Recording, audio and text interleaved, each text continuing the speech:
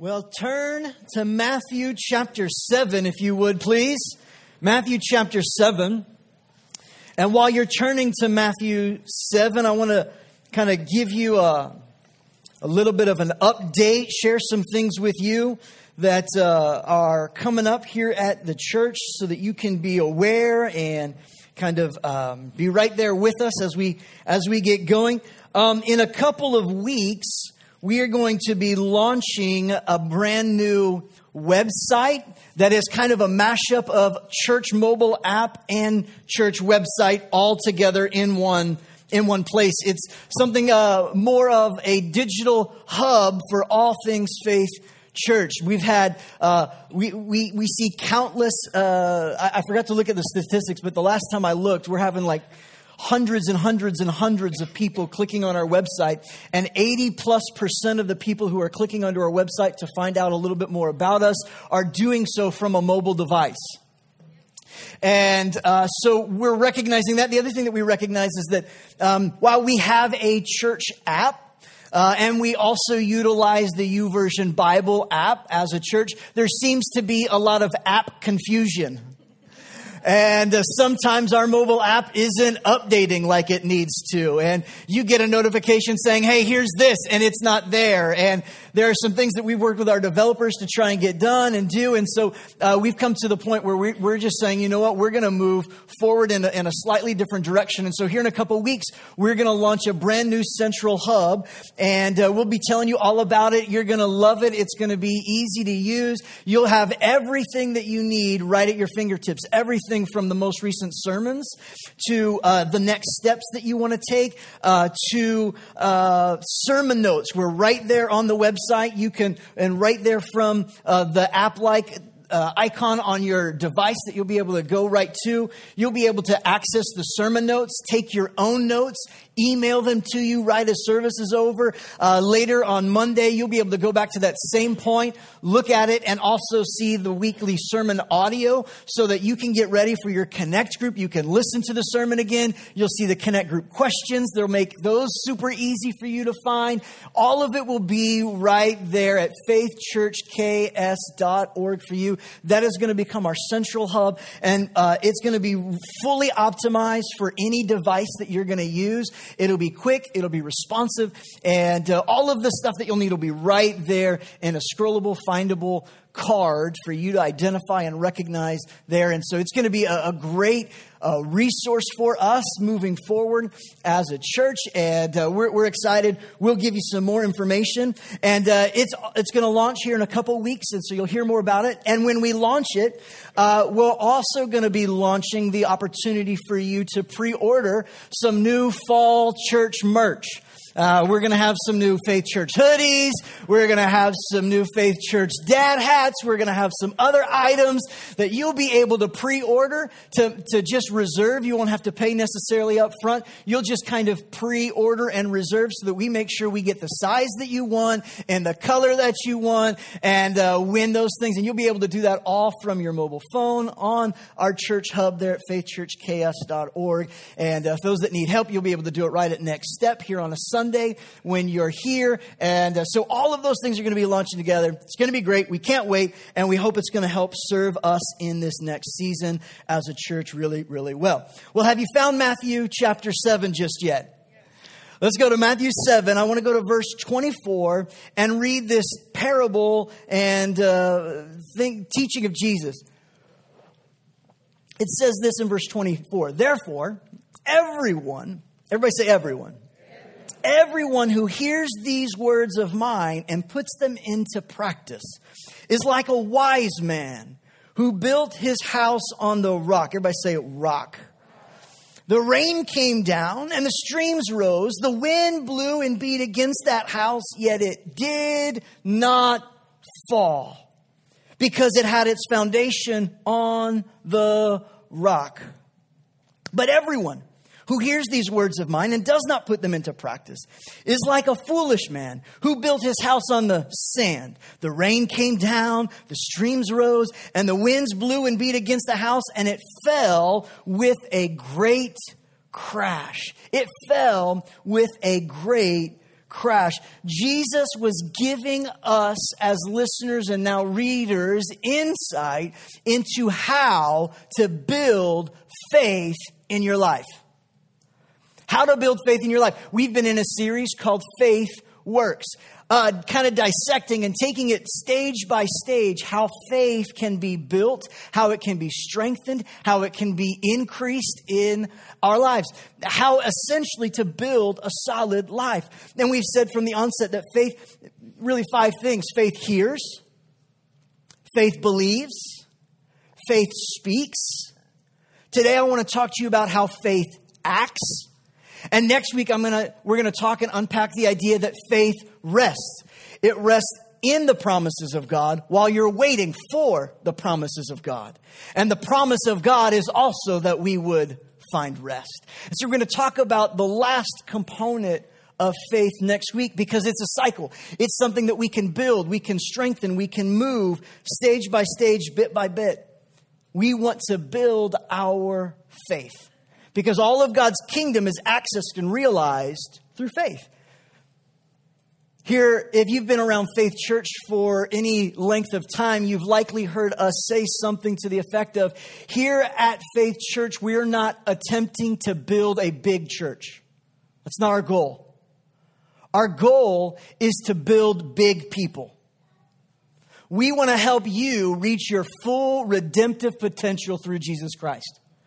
We want to help build you. And when we build you, what does that look like? How do you build somebody? Well, I believe when we help each other and we come together and we build our faith, we give you the tools necessary to build your faith, you are building a big life.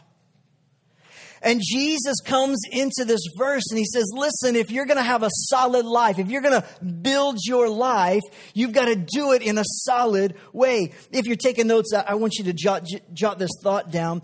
Here's something you can jot down. Building a solid life requires acting in faith. And that's what Jesus was getting us to do. He said, hey, listen. Here's a guy, he wants to build his house, and he builds his house on a rock. He's building it on something solid. And we learn as we walk through it, Jesus said the person who's building their house on the rock is the person who's putting and acting on the things that Jesus has taught.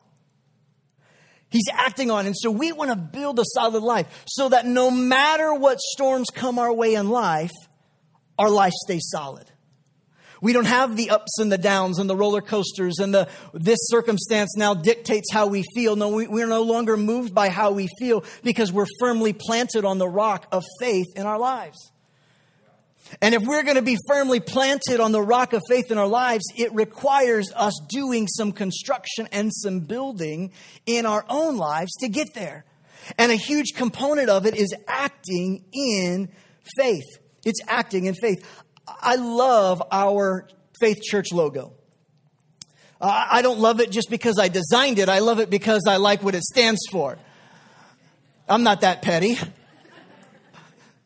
I love our church logo. And the number one question I get asked about our church logo in our Catch the Vision class is often this.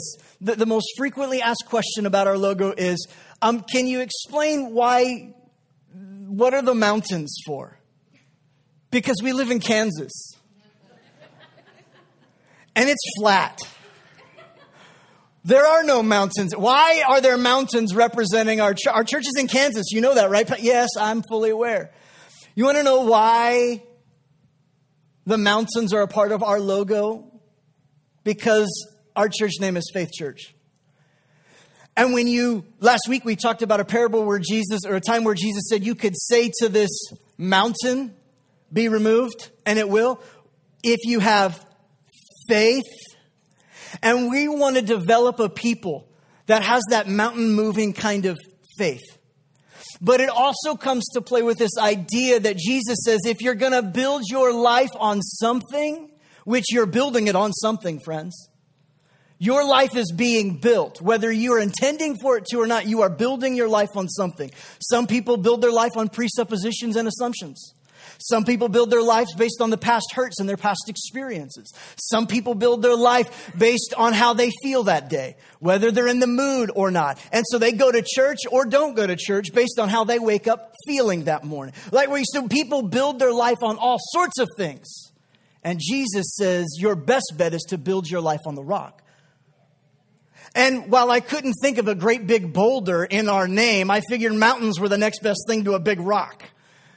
I was thinking about it as I was doing some preparation for next year. Next year at some point, I'm going to do an entire message series just on the reality of mountains used throughout Scripture. The different stories in the Bible that take place on a mountain where Abram walked up and was going to sacrifice his son. He walked up a mountain. Elijah stood at the mountain in Mount Carmel and called down fire from heaven and had a big old waylay of a party where he destroyed 50 of Baal's prophets. And I think about the mountain that Jesus stood on and sat when he taught his most famous message. It's called the Sermon on the... And then one day, Jesus would himself walk up a mountain to plant a cross and to die for all mankind. There is something amazing about mountains all through Scripture. They represent things, and great things happen atop a mountain. You get a fresh perspective when you're on a mountain. And I love the idea of mountains and the passages in Scripture. And as a church, if we're going to build our life, I say we build our life on something solid. I say we build our faith on something that is unmovable and shakeable, something that is solid as can be. And so mountains are a part of our logo, and it's a part of who we are. And I just had this thought this week as I was preparing. If you look at some of the really key scriptures that kind of formulate who we are as a church, that are behind our 7 mindsets and core values as a church, all of them connect back to a scripture that has to do with the mountain. Just about all of them have something. I was thinking about it. I was like, man, it's amazing. No, I'm not that smart. I didn't do that on purpose. We were just hearing what God was saying to us as a church, and we started to move, and we crafted the course that we felt God was leading us to. And as I was looking back this week, seeing some of those things, I was like, oh my goodness, Lord, that's amazing. That's amazing. That's amazing. As a church, we want to help you build your life. We want to build our lives on God's perspective. We want our lives to be shaped by God's presence. We want our lives to be propelled by God's power. And if we're going to do that, it's going to require us taking some steps, acting in faith. Your faith must act. Your faith must act. And Jesus was getting at it. And I love, he says, therefore, everyone who hears these words, everyone who hears. Why? Because faith first starts by hearing. Faith hears, it believes, it speaks, and it acts. But he starts with something interesting. He says, therefore.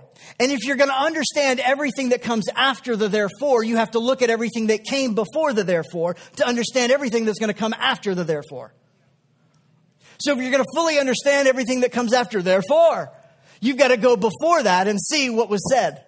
And if you go before that and see what Jesus was talking about, you see starting in verse 21 of Matthew 7, he says, hey, listen, not everyone who says to me, Lord, Lord, will enter the kingdom of heaven.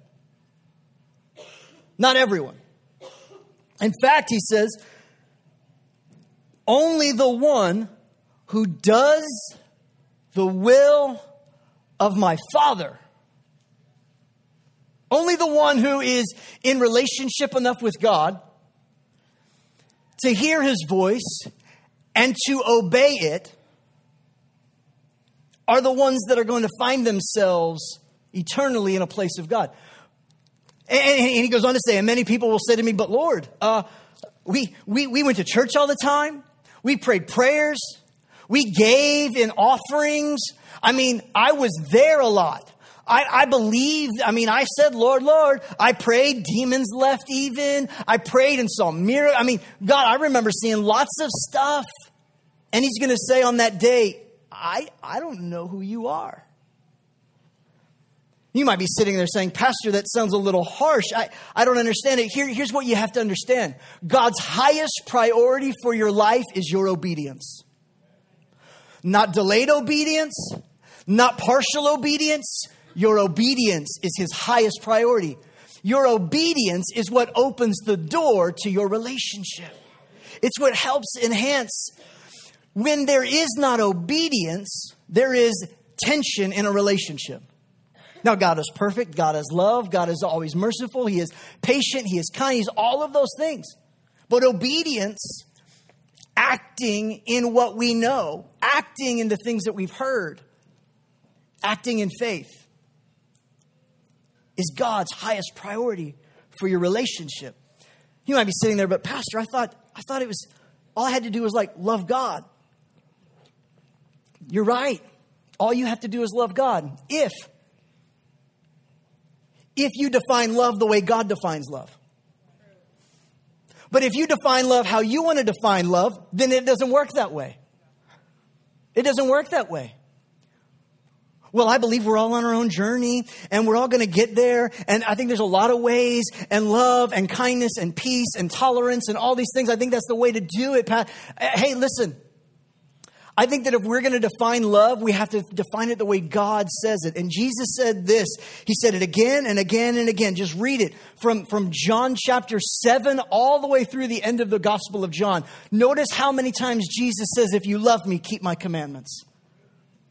The world will know you're my disciples by your love for one another. And what do you mean by love, Lord? Like washing each other's feet and singing kumbaya and not having arguments and not holding grudges. Yeah, all those things are true because all of those things are walking in obedience to God.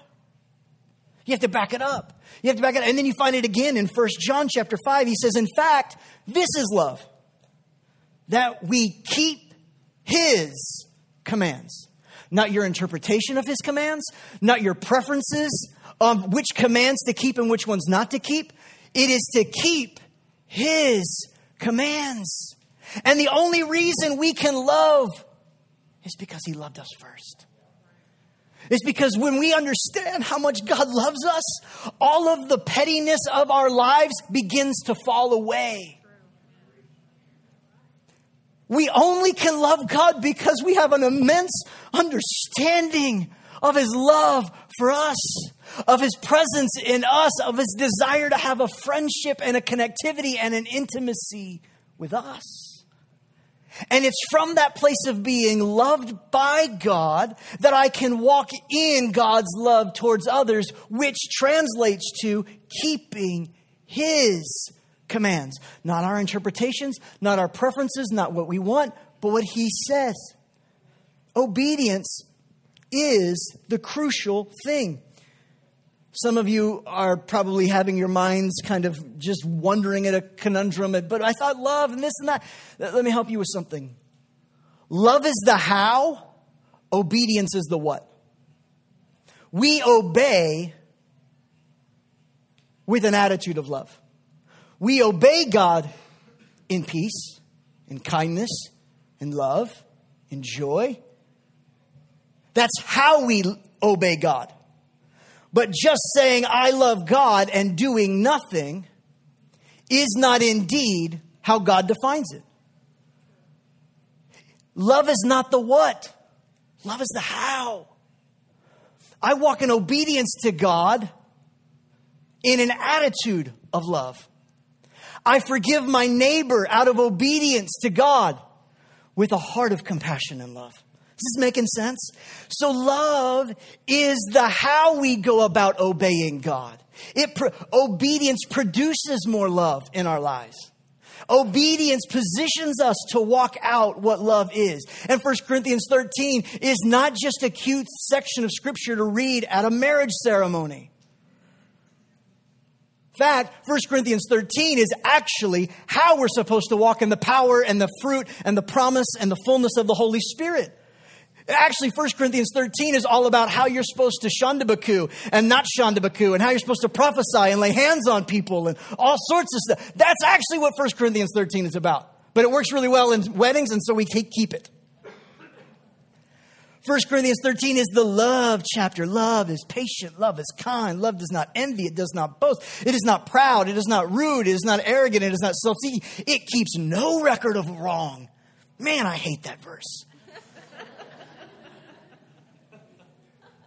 And then he goes on to say, right at verse 8a, love never fails. Love is not the what, it's the how. We are to walk in obedience that shows God our love and our devotion to him. It reveals the love that we first received. And we do it with a heart and an attitude of love. Our faith acts when we obey. If you're taking notes, I want you to write that down. If you're not taking notes, steal a pen, borrow your neighbor's arm, and write that down. Make sure you take him to lunch afterwards since you gave him a tattoo, right? Our faith acts when we obey. Our faith acts when we obey. Isn't that what Jesus was saying? Therefore, since we already defined what love is, keeping God's commands, therefore, everyone who hears these words of mine and puts them into practice. Everybody say practice. See, our faith acts when we obey. I love that he says that he keeps, he who hears these words and puts them into practice. He didn't say, he who hears these words of mine and does them perfectly. He didn't say, he who hears these words of mine and tries really, really hard. He says, he who hears these words of mine and puts them into practice. I love that he said practice and not try. Because a lot of us, we hear God, we want to obey God, we want to follow God, and we decide, I'm going to try and get closer to God. But when we try something, what we're really admitting is we don't really think it's going to work, so we're just going to get an A for effort, we hope, and hope that gets us enough to right standing with God. I'm just going to try this. No.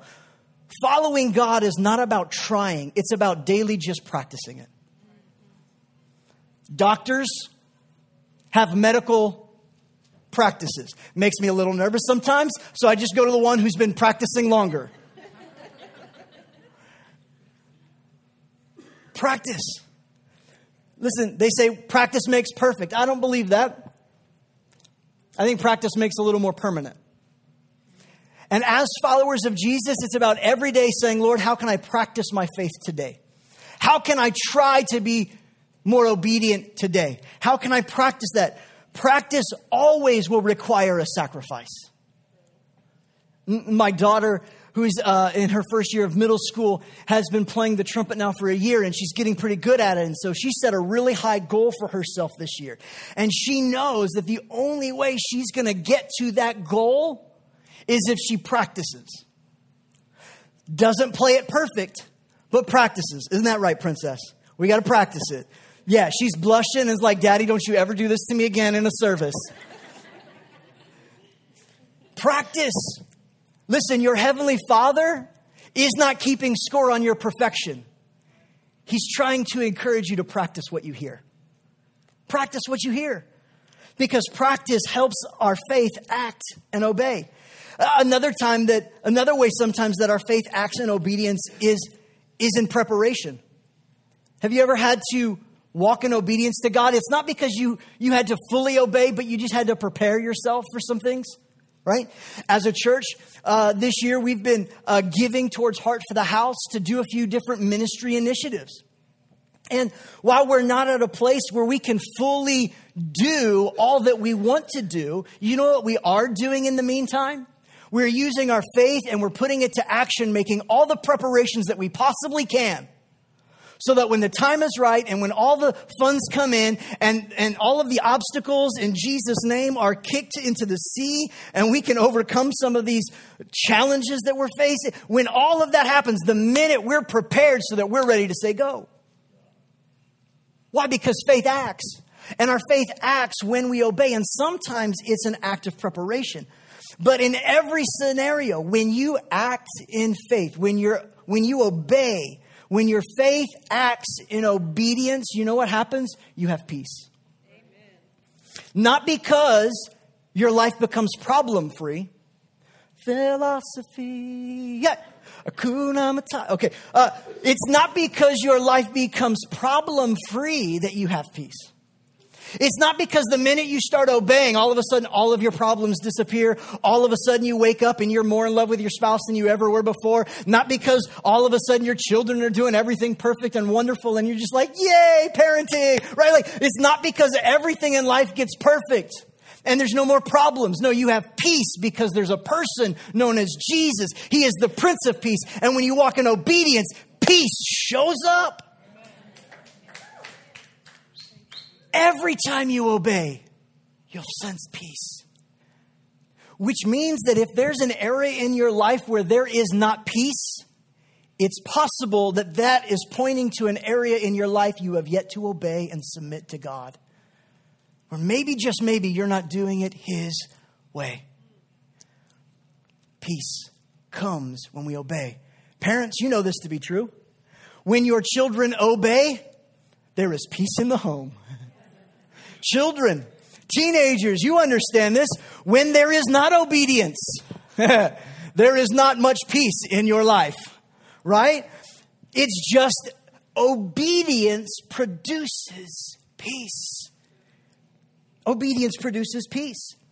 But our faith acts when we obey. Here's the second thought that I want you to write down today.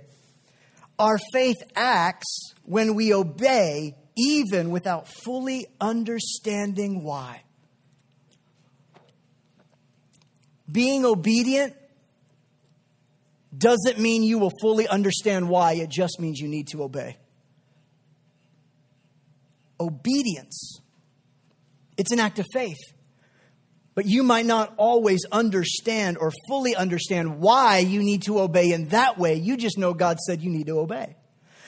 Let me show it to you in Hebrews 11. Hebrews 11 is like this hall of faith. Right? Where all these people are named because they did this and they had faith. They did this and they had faith. And this they did in faith. And they acted in faith this way. I want you to notice all of the times that they acted in faith. And I want you to think about how, man, they probably didn't understand why they had to do it. They just knew that they needed to do it.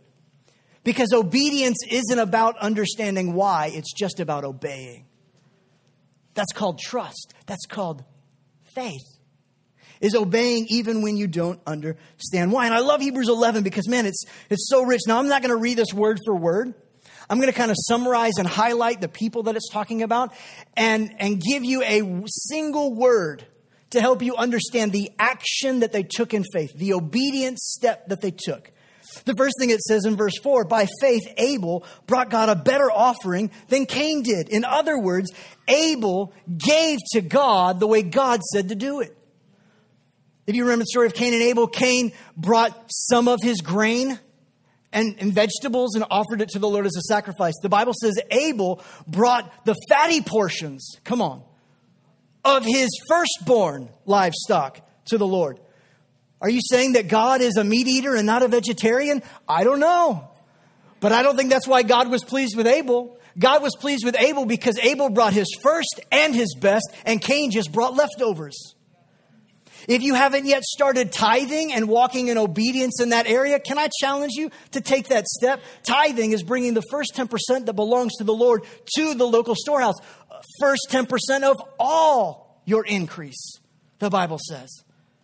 Man, when you take that step of obedience, you might not understand why. Why do you get 10%? God says 10% belongs to Him anyways.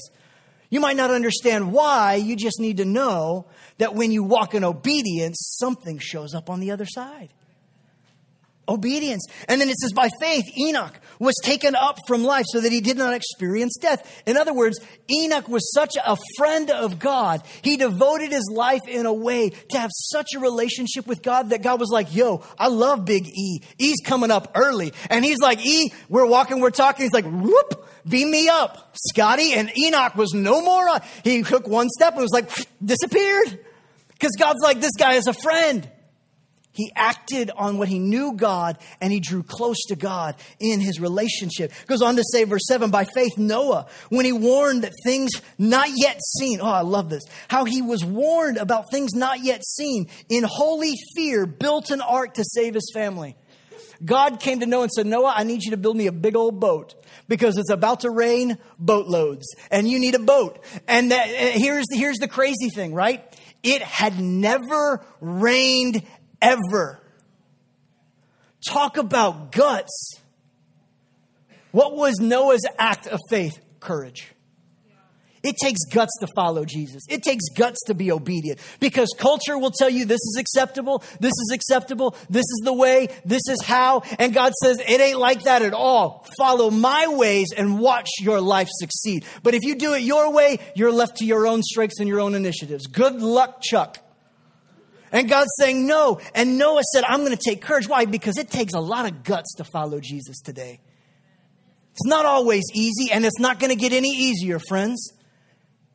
It takes courage. It takes courage like Noah. It goes on to talk about Abraham. Man, Abraham, when he was called to go to a place he would later receive as his inheritance, he obeyed and he went. He didn't know where he was going. He just obeyed.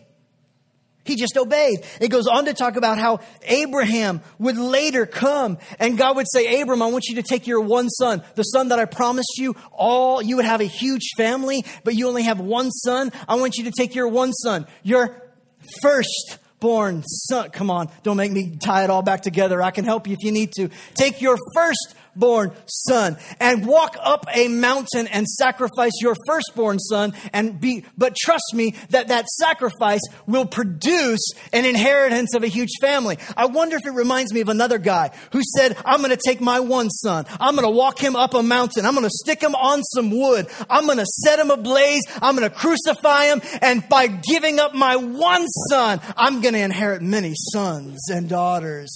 I'm telling you, obedience matters. And Abraham said, I'm going to make a sacrifice. Obedience will always require your sacrifice.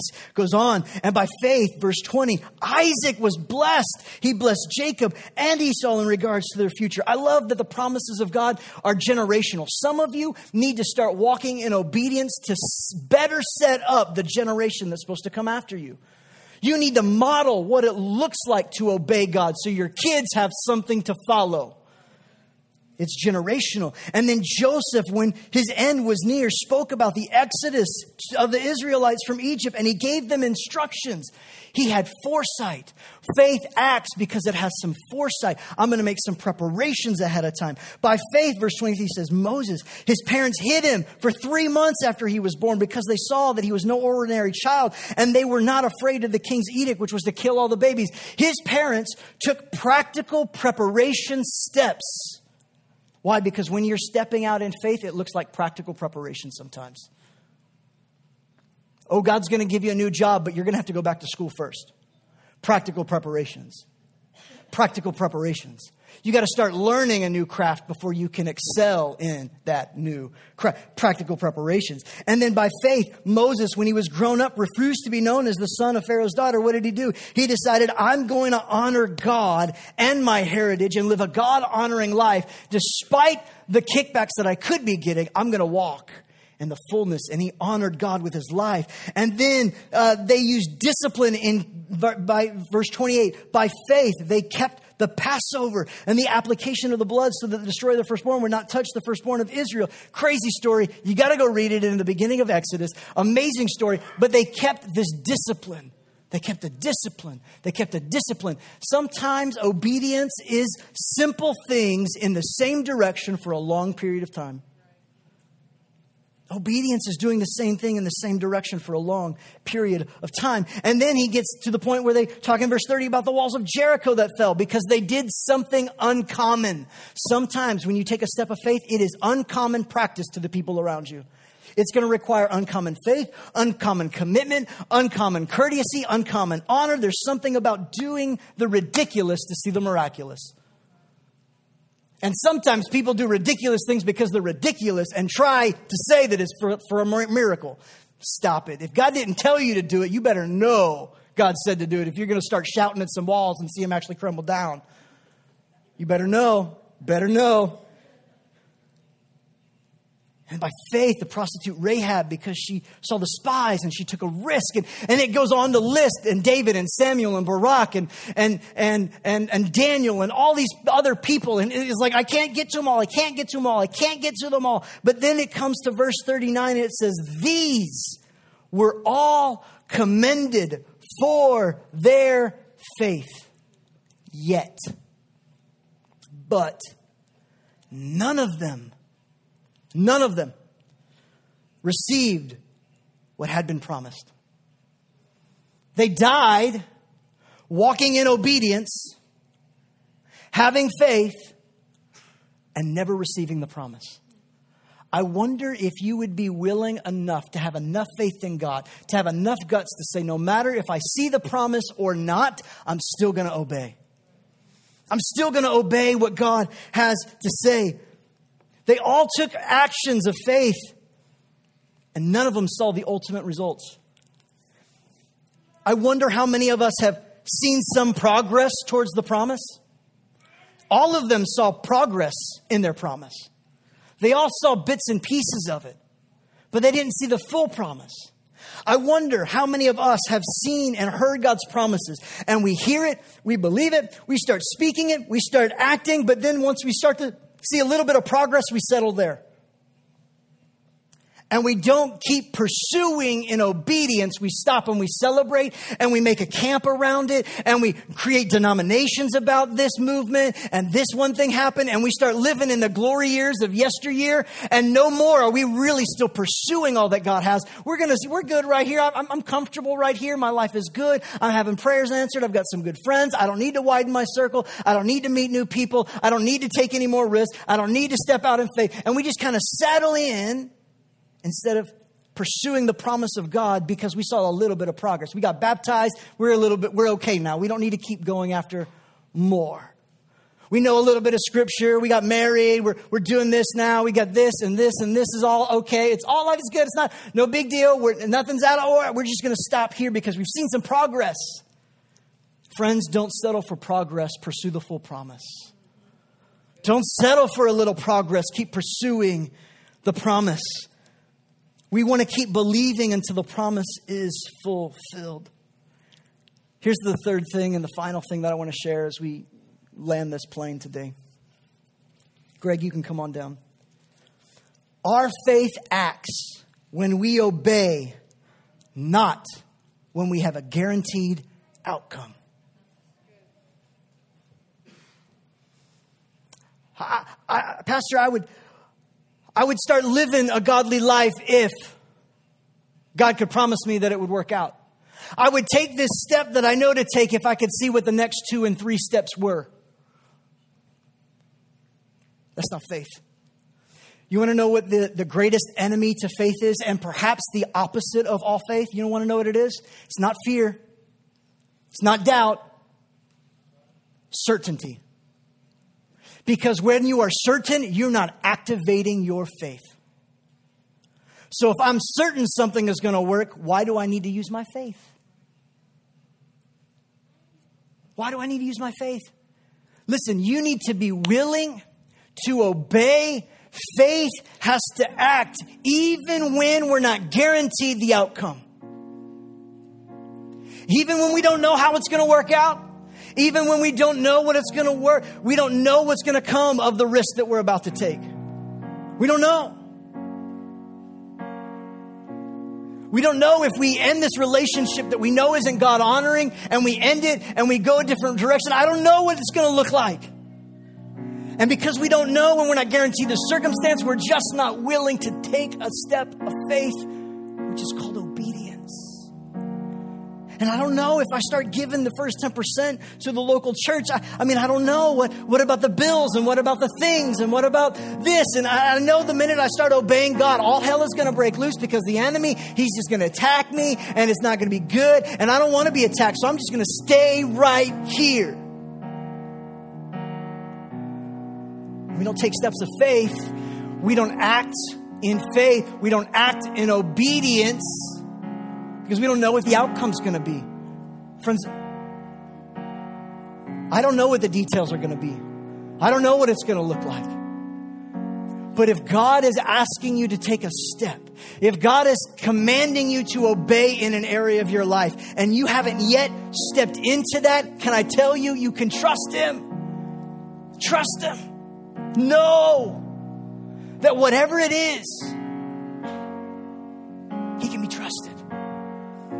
Faith is not walking in a guarantee. Faith is walking in obedience even when it's not guaranteed. We have to walk by faith. Faith hears. Faith makes a choice to believe. Faith speaks in accordance to what we believe. And faith must act. Obedience is our response, and the outcome is God's responsibility. Obedience is our response, and the outcome is God's responsibility. If we wait for guaranteed outcomes, we will never walk in the promises. James chapter 2, verse 26 says, as the body without the spirit is dead, lifeless, of no value,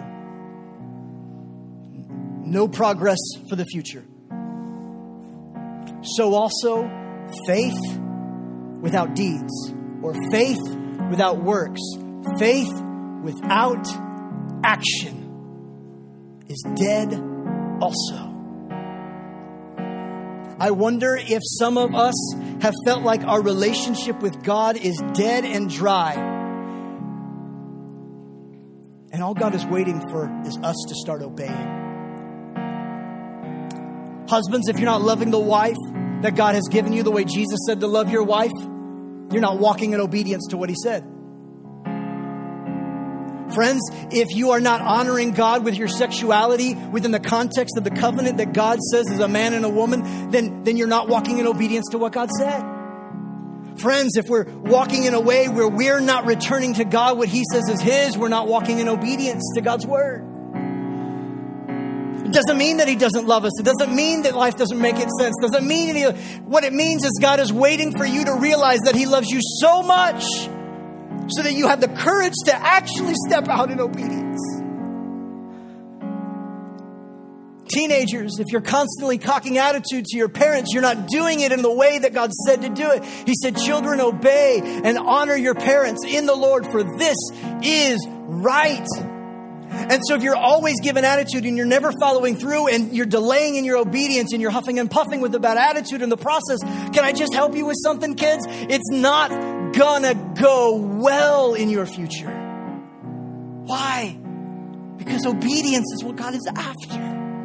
Obedience is only in response to the love that we've received. And if we've received God's love, oh, what better place to be, friends. You know what I love about God? Is that He's not telling us to obey everything all at once. Because if you're like me and you look at your life and you're like, I'm not really obeying fully there.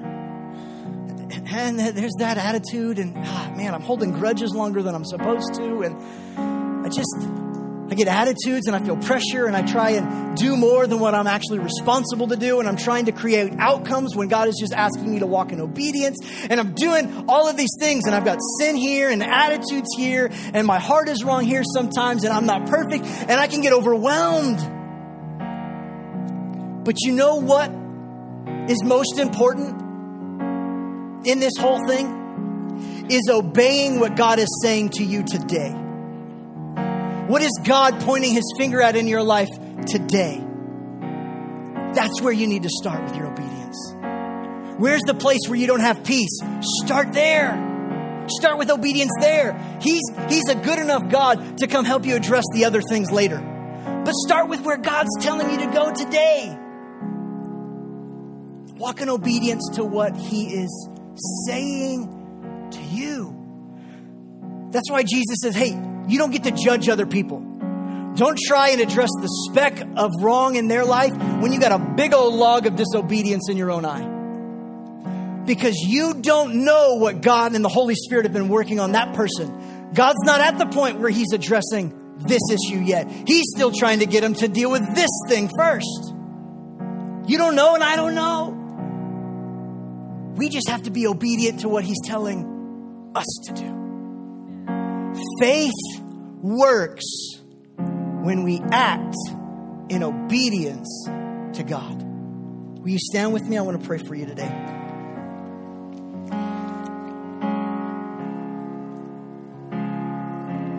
I wonder, just by a quick show of hands, if there would be anybody bold enough to say, I'm willing to pray the prayer this week. How can my faith act in obedience to you, God? If you would be bold enough to pray that prayer this week, would you just, as a way of response, show your hand to the sky and say, Lord, I'm willing to pray that prayer. Would you just place a hand on your heart and just pray that right now? Say, God, show me how I can obey this week. Go ahead, pray. God, show me how I can obey this week.